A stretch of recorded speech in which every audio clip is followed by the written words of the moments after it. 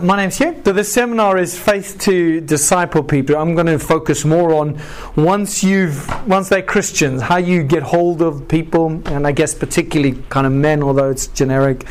And I'll share some of what I do. Obviously, we are different people. Same with kind of winning guys. So you need to work out how you outwork it, but the principles remain the same. If you got your Bibles, turn to Titus chapter 2. I'm going to talk really about three main aspects of discipling people. So the first one would be vision. So when we think about, have a thought about this for a moment. When you think about discipling people, where do you want it to end up?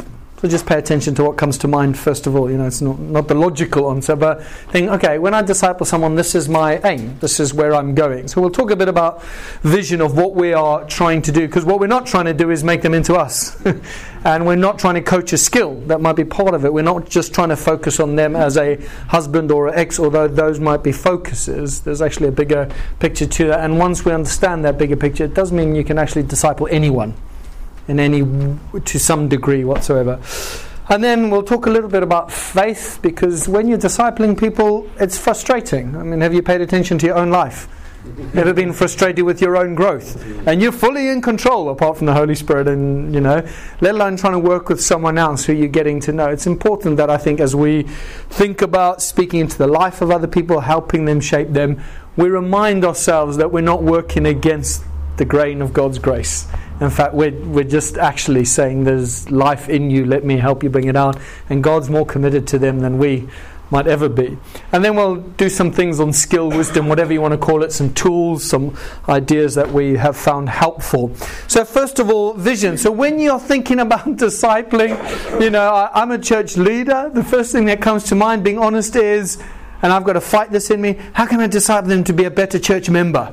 And in that I think, serving, using their gifts, X, Y, and Z, or in their context, how to be a husband, how to be a whatever in their workplace. Now that's all true. That's important, all of that stuff. But it needs to first come out of what we're ultimately trying to do. So Paul, writing to the Galatians, he says, "My dear children, for whom I am again," sounds like he goes through quite a lot with these guys, "in the pains of childbirth until Christ is formed in you." So Paul's caring for these believers was all about seeing Christ formed in them. And actually his approach was not a distant, not a remove, not a kind of just a one-off thing, although there's value in all of those. I'm like in the pains of childbirth. The best way I can imagine it is when I've seen women go through childbirth, the pain they go through to bring forth life. And they know it's going to be painful. Hey, that's how I'm going through. I want to bring forth Christ being formed in you. The Message version puts it like this: "Do you know how I feel right now, and I will feel until Christ's life becomes visible in your life, like a mother in the pain of childbirth." I've got to remember these verses to make sure when I'm discipling people, I'm focusing more on the principles of how Christ will look in their lives, rather than forming them into my own image. Now, there's nothing wrong. I've got to be able to say, imitate me as I imitate Christ. That's the basic starting point. Not that I'm perfect. Most of that imitation is running to the grace of God. So it's not that we don't ask them to imitate us in any way whatsoever. However, our goal is to see Christ formed in them. And a few chapters before, Paul writes to them, and it's frustrating. He's not just working with very eager, zealous Christians who it's easy to disciple. Have you ever mentored someone like that? That's beautiful, isn't it? He's just like they lap up everything you say. The next day they come back, I've done it. It's actually everyone. Paul writes to the Galatians, said, "You foolish Galatians, who's bewitched you? Christ was proclaimed to you as crucified. You accepted him, and now you're given in to the Judaizers." There was frustration. A lot of it. I met with someone recently who was looking to maybe be involved in our church plan, and he spent the first 15 minutes telling me, "I love discipling people who really want to learn, and people who aren't even Christians. I don't particularly like spending time with people who are hard work." It's like, I know I'm a lot younger, with all humility. I think there's a problem here. Now, I totally get the frustration. Yeah, I totally get it. My life's been like that to others before. But ultimately, our desire is the glory of God, the image of God in them to be formed and shaped. And that's basic. Agreed? Yeah. However, I need to remind myself constantly how I want to see Christ formed in you. That means when I disciple, I'm focusing on the heart, not the hands. I'm focusing on the character of the person, of who they are, rather than what they do. And what they do should always be a fruit of who they are. Now, sometimes you can focus more on what they do because they come to you and their heart's good, and you're basically directing the heart. So we had a lady who got saved not so long ago. She was doing a discipleship course. Money came up, and her question was, well, what does the Bible tell me I should do with our money? The answer was, oh, you should give generously. She says, how much? So, we use the principle of 10%. The next day, she's tithing. You get some stories like that. Hallelujah. Because the life of God's in them. And you just think, let's direct your heart. It's beautiful, and you're compliant. Other times, it's long, it's patient, it's dogged. You want to write and say, oh, foolish, who's bewitched you? But we remain committed to see Christ formed in them. So that's kind of a reminder of and I need to remind myself, when I meet with someone, focus on the heart, not the behavior. Focus on the heart. Focus on Christ being formed in you, because Christ being formed is the fruit of focusing on the heart. But then faith, so in terms of faith, to disciple people, to stick with them for the long haul, to keep going, to trust actually that it's not about compelling them with our words, but compelling them with God's truth. A Praying Life by Paul Miller. I think, who's read that book? Heard of it? It's a good book. He tells us this example of how his... it's a bit sketchy, but basically the point he's making is that if we revert to words to tell our kids, that was the example he's using, to behave before we've prayed for them, we're inadvertently relying on our words rather than the grace of God to work in their lives. So obviously it's both and, because you need to direct. But he's saying, I find myself more trying to compel her emotionally to abide by the house rules before I've even said, Lord, would you change her heart to want to honour and mutually respect people? And I was convicted by that, because I don't think necessarily I have to pray every moment. I'm thinking, what do I rely upon more when I'm discipling people? My ability to convince them and compel them, or actually God's word and that means of grace and the Holy Spirit? So these are some helpful verses that I find. That's fine. For it is God who works in you, both to will and to work for his good pleasure. So if someone has, obviously if we're not sure there's a Christian, could be a different ball game, but God's still gracious. But if you're working with Christians, you can be utterly confident that God is working in them to will and to work. You're not working against the life of God in them. No, there might be their flesh and other issues they've got to work through, but fundamentally God's working in them. Philippians 1 verse 6, I'm sure of this, that he who began a good work in you will bring it to completion. Have you prayed that into your own life? Lots and lots and lots. God, you started it. Anyone else pray that? Because you get frustrated? That should be the same heart for the people we disciple. So God, you've said, you've poured your Spirit into their heart. You said they've got a heart of flesh, no longer a heart of stone. You said they will know the shepherd's voice. You said that you're the good shepherd, that you will take them in and out of pasture. Come and do it and use me in this moment. So I think faith has got to be born from the Scriptures, not our own ability. Although there's skills and you get confidence with it, the faith is that God wants to save people. God wants to transform them. He's jealous for their glory as well as for their good. And we must remind ourselves that that's where the faith to disciple comes from. Not because I'm competent, but because God's at work in their lives. And if you trust the sovereignty of God in any way, and they're approaching you to ask you to mentor them, something's going on there, and you trust that God's grace is working. Probably my favourite verse, which is why I asked you to turn to Titus 2.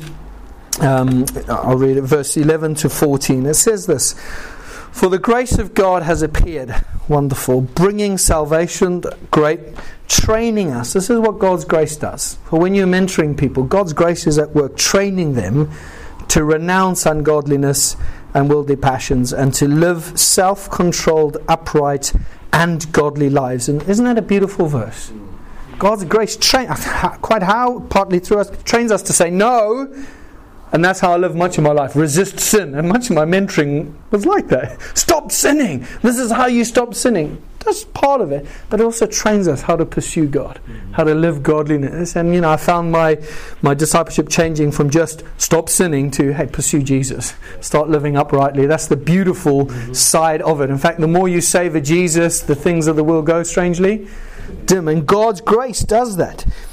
while we wait for our blessed hope, the appearing of the glory of our great God and Saviour, Jesus Christ, who gave himself for us to redeem us from lawlessness, to purify for himself a people for his own possession who are zealous for good works. That's a great verse, isn't it?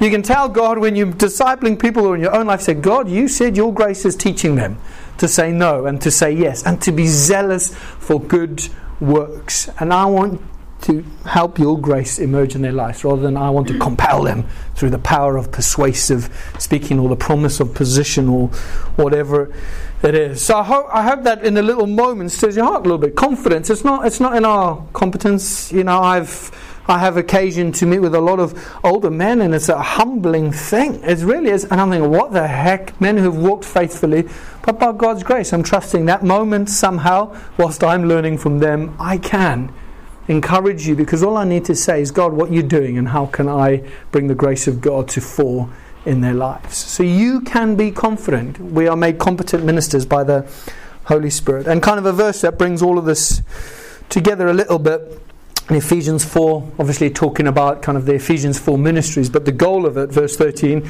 is that we all attain to the unity of the faith of the knowledge of the Son of God to mature manhood. So there's a vision, mature manhood.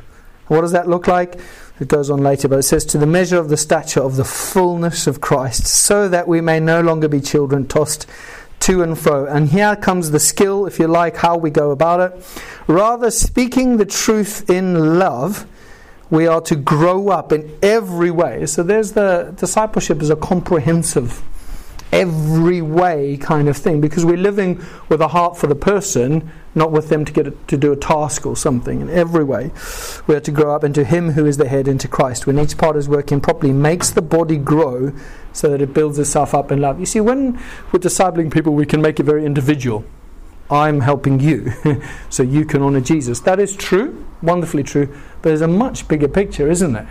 There's a body. Our discipleship of other people is about the body of Christ, growing up, building itself up. That's what the manifold wisdom of God will be made known through the church. You know, so yes, the local gathered, but also the worldwide church. So when we're discipling people, you've got the vision to think, actually, God's grace is at work and faith. But there's a bigger picture. I'm not just about you and me. And in that you get a picture of discipleship being, you give them a vision for their discipleship that's beyond them just making it through the day.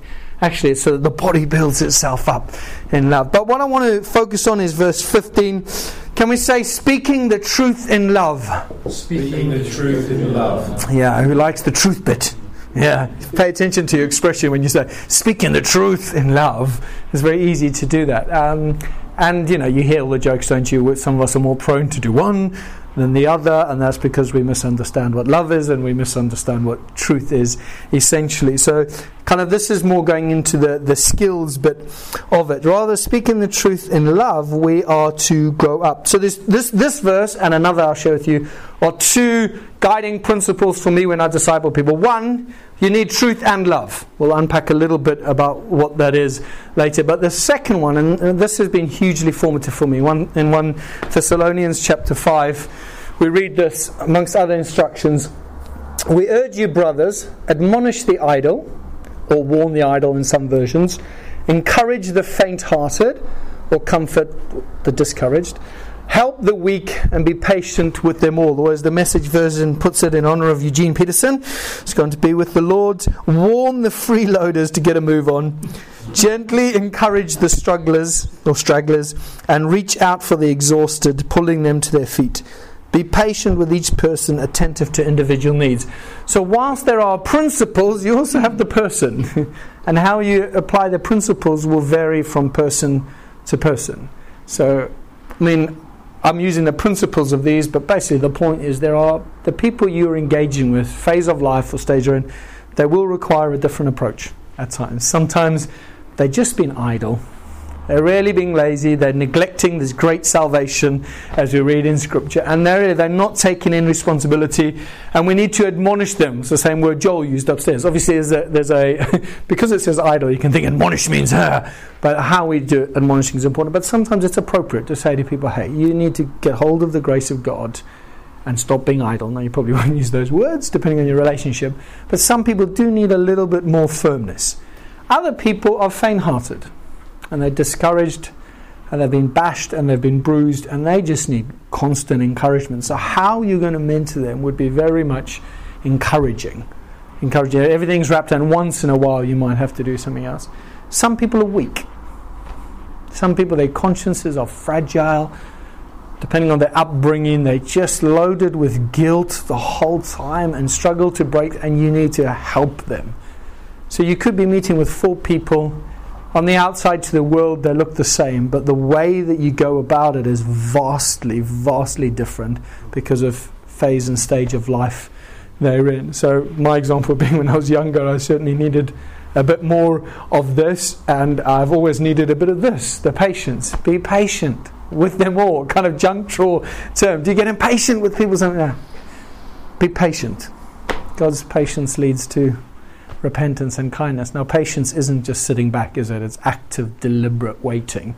So that's how we can be patient. But I have found this hugely. I first heard Dave Holden speak on this in terms of how you confront, how you deal with people. So you ask yourself, this is what I can do, this is what we're trying to do, but given who you are, how best do we do it? And that means you can't be a one-trick pony all the time. Now, we will probably all have certain kinds of people that primarily come to us. So given my makeup, there are certain people who are more attracted and come and seek me out. That doesn't mean I just get to be with them. That's kind of easier because generally they're hungry and they want what I've learned in my life. Other times you get people who are very different, and we have to learn to apply which one of these. And I hope that's kind of helpful for you. So marrying 1 Thessalonians 5, these principles of everybody's different, and then speaking the truth in love. I just want to unpack a little tool that I find helpful before we do some questions. So this is what I call, it's not original, read it somewhere, invitation and challenge. Okay, speaking the truth in love. So if you think about invitation as the love bit, okay, so when you're discipling someone, you've got to invite them into your life. You've got to love them. You know, it's through the whole Bible, obviously. Paul's talking about how we share our lives with people. Is that helpful? So invitation would be speaking the truth in love, the love bit. We've got to love people. We've got to invite them into our lives. Got to be vulnerable with them. Got to be open and honest. And then challenge would be the truth, if you like. I think this is from a book called Building a Discipleship Culture by Mike Breen and 3DM. So it's a phrase we use in our church that we're trying to develop. We want to be people of high invitation and high challenge.